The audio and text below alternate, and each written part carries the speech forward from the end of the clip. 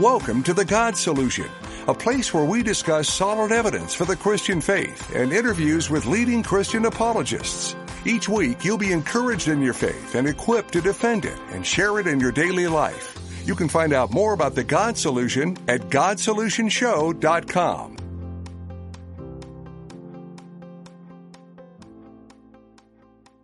Welcome to The God Solution, where we discuss answers to humanity's questions about God and God's answers to humanity's questions. I'm Nate Herbst, and I am thrilled to be back in the studio with you again today. Well, we just had an incredible conference. We did the Engage 2018 conference in partnership with Hoffmantown Church, my home church, and it was incredible. We had numerous world-class apologists. Dr. Gary Habermas came out and was the keynote speaker for the event. Dr. Craig Blomberg, Dr. Michael Brown, Dr. Craig Evans, and Dr. Frank Turek all did Skype Q&As. It was a fabulous time. I really enjoyed being able to host it, and hope that you'll come and be a part of the next one that we do, which I'm sure will be sooner rather than later. Today, I wanted to go back to one of the Q&As that we did at the conference. The Q&A with Frank Turek was exceptional. A lot of people loved it, and I kind of wanted to go back to that again today. So right now, we're going to cut to the Q&A with Dr. Frank Turek, and Pastor David Hopkins is doing the questioning in this segment. So here you go, question and answer with Dr. Frank Turek. All right, here is a brief bio for Dr. Frank Turek. He is the president of CrossExamined.org and the host of an hour-long TV program each week called I Don't Have Enough Faith to Be an Atheist, which is based on his best-selling book that he co-authored with Norm Geisler. I highly encourage you to pick that up. It's an awesome book. He is a dynamic speaker indeed, an award-winning author, co-author of several books. As the president of CrossExamined, he presents powerful and entertaining evidence for Christianity at churches, high schools, and at secular college campuses that often begin hostile to his message, the message of the gospel. If you want to check those out, they're all over YouTube. Just Google Dr. Frank Turek. He has also debated several prominent atheists, including Christopher Hitchens, who's no longer on this planet, David Silverman, who's president of American Atheists. These are heavyweights in the atheist world, but no match for Dr. Frank Turek. So would you help me in giving a very warm welcome this morning to Dr. Frank Turek? There he is. Howdy, folks. Dr. Turek, just want to make sure that you can hear me okay. I got you. Go ahead. Awesome. Fantastic. Well, we are honored to have you here with us this morning, sir. And we do have some questions for you, but wanted to give you an opportunity if you had any opening remarks, any introduction that you wanted to say. Yeah, you've got the great Gary Habermas there this week. You don't need me. Gary is the man.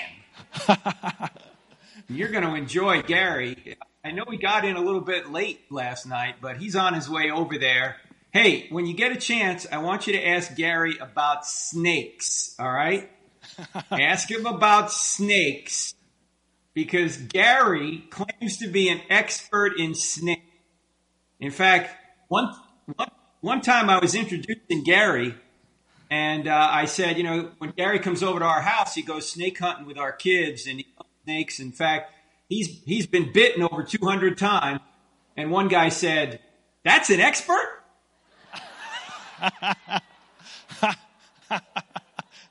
That's great. He's got a little Pentecostal blood in him, huh? That's right. He handles it. I guess he thinks the end of Mark is really in there. That's awesome. Well, Dr. Turek, we have probably 200 to 300 folks out here who are eager to get to these questions. So if that's okay with you, we'll go ahead and begin with our first one. All right. This is, how would I explain the inerrancy of scriptures to a non-believer? You don't. It's not required. In fact, inerrancy is a conclusion. It's not a premise. In fact, let me put it this way. This is going to sound heretical to people who believe in like I do, but it's not. Christianity is not true because a series of documents that we put under one binding called the Bible says it's true. Christianity is true because an event occurred, the resurrection. There would be no New Testament if it wasn't for the resurrection. In fact, do you realize that there were thousands of Christians before a line of the New Testament was ever written? Of course. I mean, Paul was a Christian before the New Testament was ever written. Why was he a Christian? Because he witnessed the Jesus. Same thing with John. Same thing with Peter. Same thing with the other apostles. They were Christians because they witnessed him resurrected from the dead. In fact, this is going to sound even more crazy, but I think it's true. Christianity would still be true if the Bible never existed. Now, we wouldn't know much about it, obviously. God saw it fit to inspire the writers to write down what they saw, but it would still be true if they never wrote it down because it's based on an historical event. So you don't need inerrancy to show that Christianity is true. You don't need to believe in inerrancy to be a Christian. I think you're illogical to a certain extent if you don't. Why? Why do I believe in inerrancy? Because Jesus taught inerrancy. Just if the documents are historically reliable, they don't have to be perfect in every facet, but if we know what Jesus taught because the documents are historically reliable, Jesus taught the entire Old Testament as the Word of God, and he promised the New Testament. So on Jesus' authority, I believe in inerrancy. And I just kind of have a personal policy that if anybody rises from the dead, I just believe whatever the guy says. All right? Good idea. So, but now in our book, I don't have enough faith to be an atheist. We cover why we think inerrancy is true. But I hasten to add, even if it's not true, Christianity is still true. In fact, when Gary comes in, Gary will tell you this. I don't want to steal his thunder, but if he doesn't say this, I want you to ask him the question. I want you to ask Gary the same question you just asked me. Because Gary will tell you when students come to him and they say, "Oh, Dr. Habermas, I found an error in the Bible." You know what he says? So, what follows from that? That God doesn't exist, or you're not a sinner, or Jesus didn't rise from the dead? No, none of that follows from that.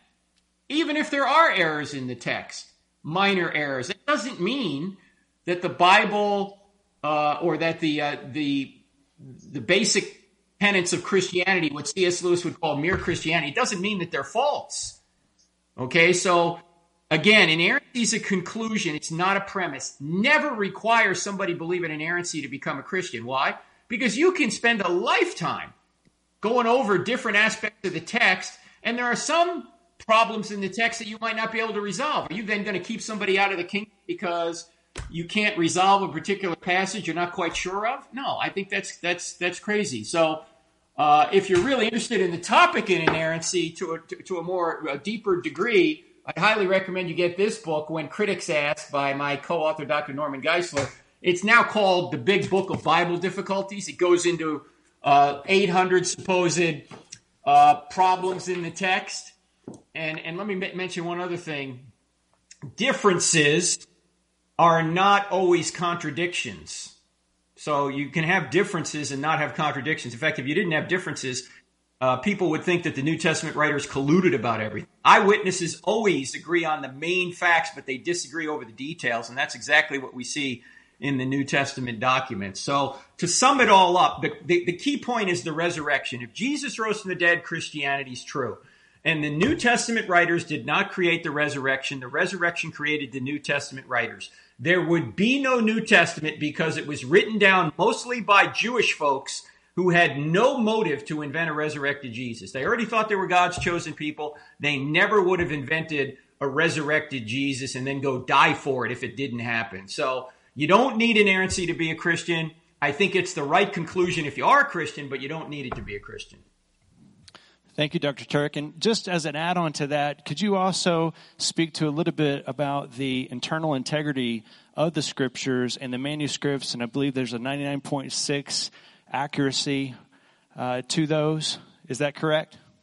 Yeah, that's probably from my friend Dan Wallace, who teaches at Dallas Theological Seminary. Dan is the real expert on the manuscript evidence.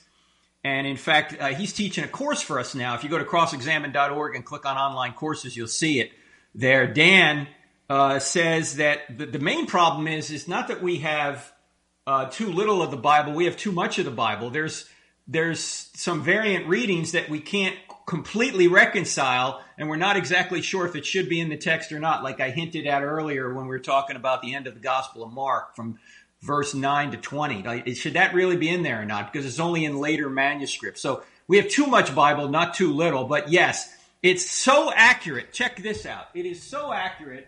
I got to find something here. I like to show you guys books that I don't know if I can find Bart Ehrman's book. I'm sure you've heard of Bart Ehrman, who wrote the book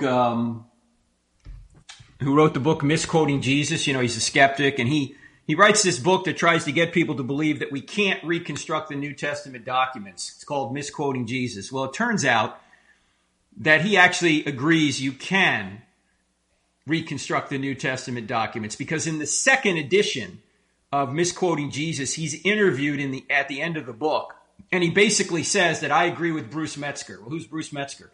Bruce Metzger was the top manuscript scholar of the last century. He mentored Ehrman, and he and Metzger actually wrote a book in 2005, the same year that Ehrman put out Misquoting Jesus. He wrote a book about the New Testament documents. He updated Metzger's classic work on it. And in that work, they conclude, yeah, we know what the New Testament documents originally said. The same year, he writes Misquoting Jesus to a general public, and he tries to hint at the idea that, we're not quite sure what the New Testament document said. But in that interview, in the second edition, he admits, yeah, I agree with Bruce Metzger. The New Testament tradition is not in any way compromised by New Testament variants. So the book should not be called Misquoting Jesus. The book should be called Misquoting Ehrman. Very good. Thank you.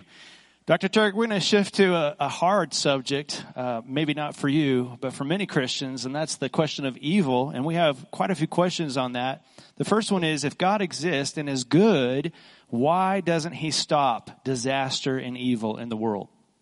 Yeah, it's an excellent question. I was at Michigan State a number of years ago doing our I Don't Have Enough Faith to Be an Atheist presentation, and I knew there was a militant atheist in the audience, because he sat in the audience for the entire 2-hour presentation like this. He didn't crack a smile once, and I had some pretty good jokes in there. Anyway, as soon as the Q&A started, his hand shot up. I pointed at him. I said, "Yes, sir, go ahead." And he said, if there is a good God in the world, if there is a good God, why doesn't he stop all the evil in the world? And I said, "Sir, that is an excellent question. Maybe because if he did, he might start with you and me, because we do evil every day." You ever notice that when we're thinking about evil, we're always thinking about somebody else doing evil? Why don't you stop him? Why don't you stop her? We never think of ourselves. If God wanted to stop all the evil in the world, he could right away, but he might start with us, because we use our free will for evil every day. So God could stop all the evil, but then this would fail to be a moral world, because he gives us free will in order to love and to do moral things. But unfortunately, free will can also be used to do evil. So God created the possibility of evil, but we actualize evil by choosing evil to get something we want. Now, I normally show a little video that shows people this concept. And it's such a big it's such a big issue, evil, that obviously in a Q&A format we can't cover it all. But let me just say one thing about evil. Evil does not disprove God. In fact, it's impossible to show that God doesn't exist through evil. Why? Because evil wouldn't exist unless good existed, and good wouldn't exist unless God existed. You see, evil doesn't exist on its own. Evil is a privation or a lack in a good thing. Evil is like rust in a car. If you take all the rust out of the car, you got a better car. If you take all the car out of the rust, you got nothing. You just got a rust spot on the pavement. All right? Evil is like cancer.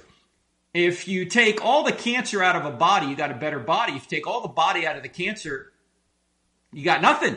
In other words, evil doesn't exist on its own. It only exists as a lack in a good thing. Well, good, objectively speaking, can only exist if God exists, because by definition, what we mean by good is the nature of God. Otherwise, everything's just a matter of opinion, just your opinion against somebody else's opinion. If there isn't a standard of goodness or righteousness or justice that transcends human beings, then nothing is ultimately good or evil. But everybody knows certain things are good or evil. So everyone knows that, say, torturing babies for fun is wrong. Everybody knows that walking into a school and shooting up school children is wrong. If that's wrong, there must be something that's right.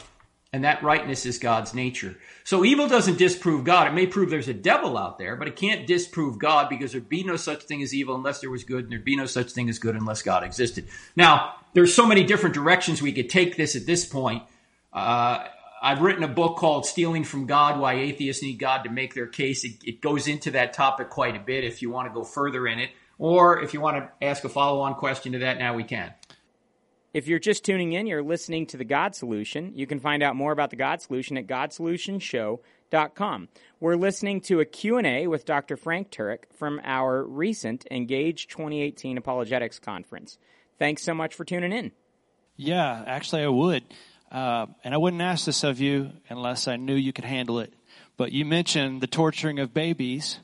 So why does there seem to be an apparent contradiction in terms of God nature with his command and condoning of not maybe the torture of babies, but the killing of babies in the conquest of the Holy Land? Yeah, speaking of the Canaanites, you mean? Correct. Yeah, well, we're about out of time. I'm sorry. Whoops. I've heard other students ask you that on college campuses, and you got a bang-up answer. So, okay, a couple of things we need to keep in mind when we look at an issue like that. First of all, as I just said, if an atheist brings it up, I always ask the atheist, so what's your standard for judging God in the Old Testament? And an honest atheist will say, well, I don't have a standard because God doesn't exist, so everything's subjective. But he can say, and it's a good tactic for an atheist to say, yeah, but it's a problem for you as a Christian. If you're going to claim God is good, why does he kill children in the Old Testament? Right? It's a good question. So the first question I normally ask people is, when God decides to judge people in the Old Testament, does he give reasons, or is it just like he's a mafia boss? He wakes up one morning and says, Canaanites, I want them dead. No. He gives reasons. In fact, there's 400 years worth of reasons according to the Old Testament. These Canaanites were involved in all sorts of horrific practices, including the sacrifice of their own children to a metal idol by the name of Molech. It was this kind of bull-headed thing that was made out of metal, and it had arms that were held out like this. I don't know if you can see my arms, but they're held out like this. And they would heat this idol up, and then they would put their babies, as old as 4 years old, on these arms of this idol, and they would basically sizzle the child to death. Plutarch, a Greek writer, writes that, so this isn't just in the Bible, this is actually in other writers, that the drum players in these villages, in these Canaanite villages, would play the drums louder so the parents of these children couldn't hear the screams of their own children. Now, on every college campus I go to, I hear atheists say, well, if there is a good God, why doesn't he stop all the evil in the world? Well, here's an instance where God says, I'm going to jump in and stop it, and the atheists are complaining about it. You know, like, well, you can't have it both ways. You want him to stop it or not? And they'll say, well, wait a minute. Yeah, he stopped it, but he went too far, because then he killed children. God did. You know, he could have just stopped the adults, and that would have been righteous, but he goes on to kill the children. That doesn't seem right.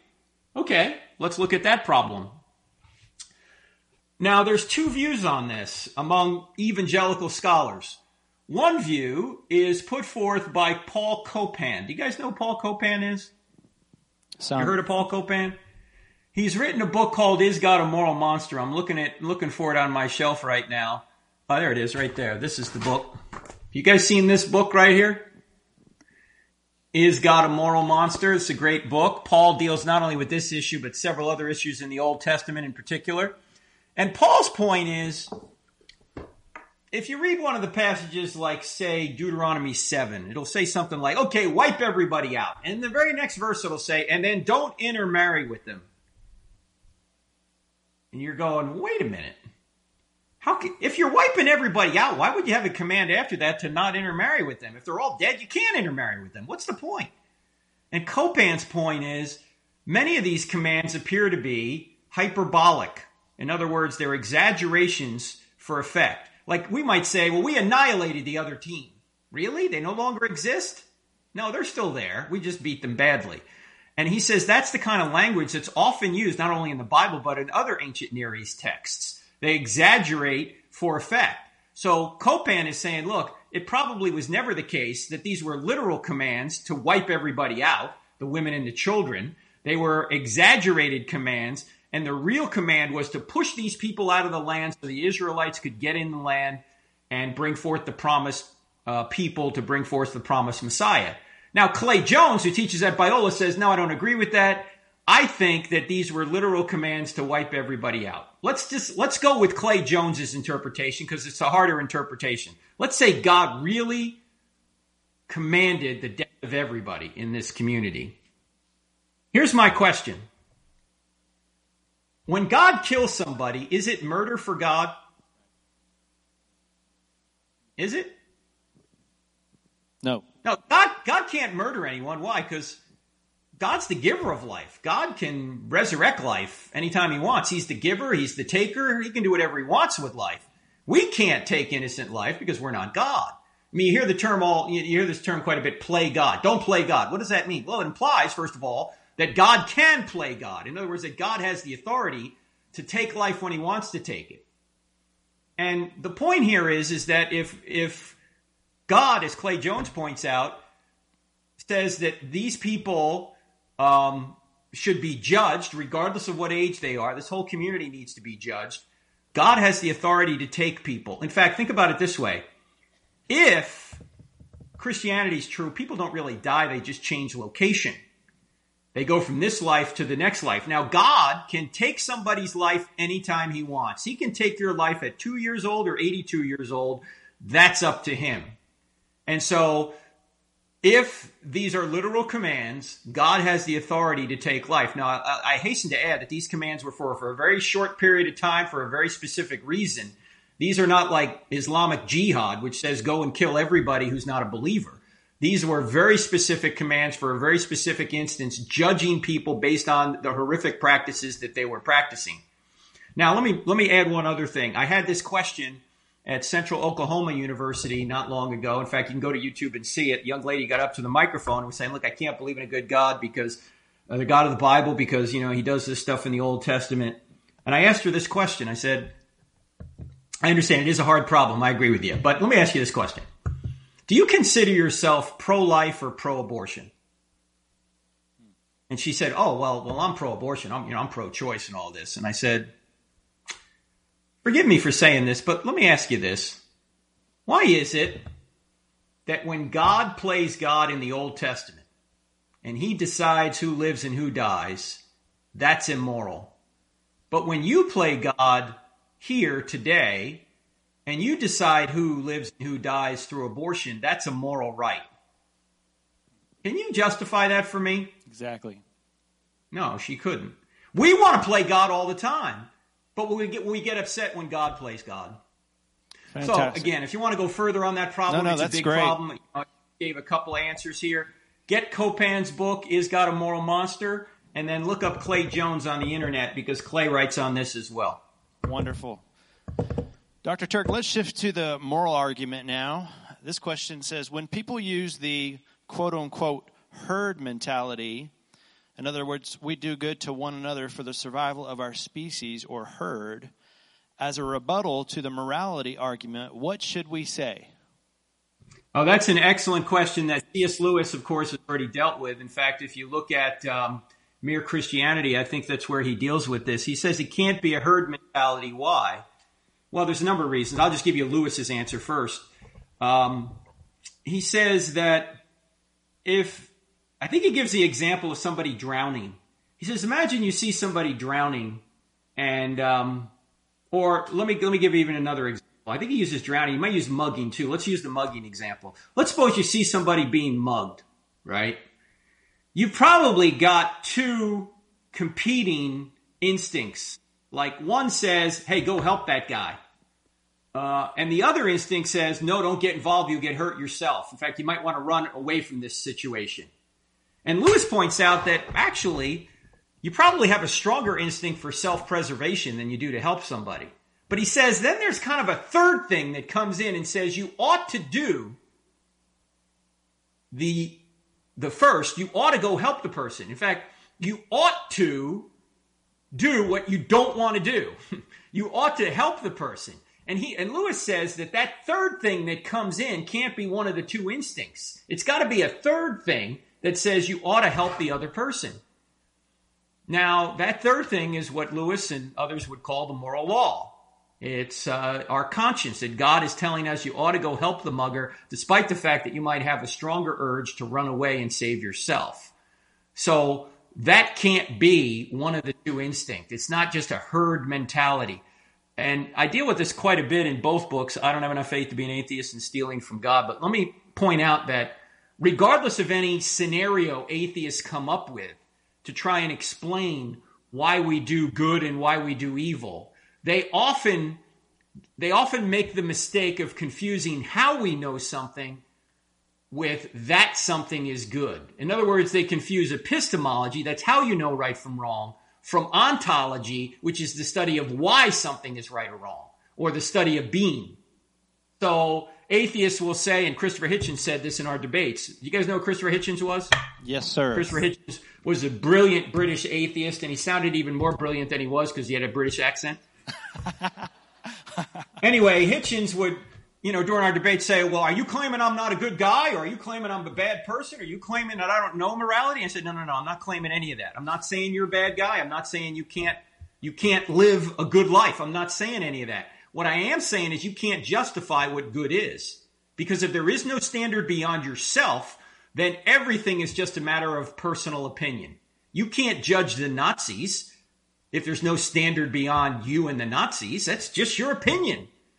So we're not talking about how you know right from wrong. We're not talking about whether or not you have to believe in God to be a good person or anything. That's not the issue. The issue is, why does this thing called goodness actually exist, and why are we obligated to follow it? If there's no God, that doesn't exist, and you have no obligation to follow anything. So I always get back to that distinction between epistemology and ontology. Don't confuse those two. They're important.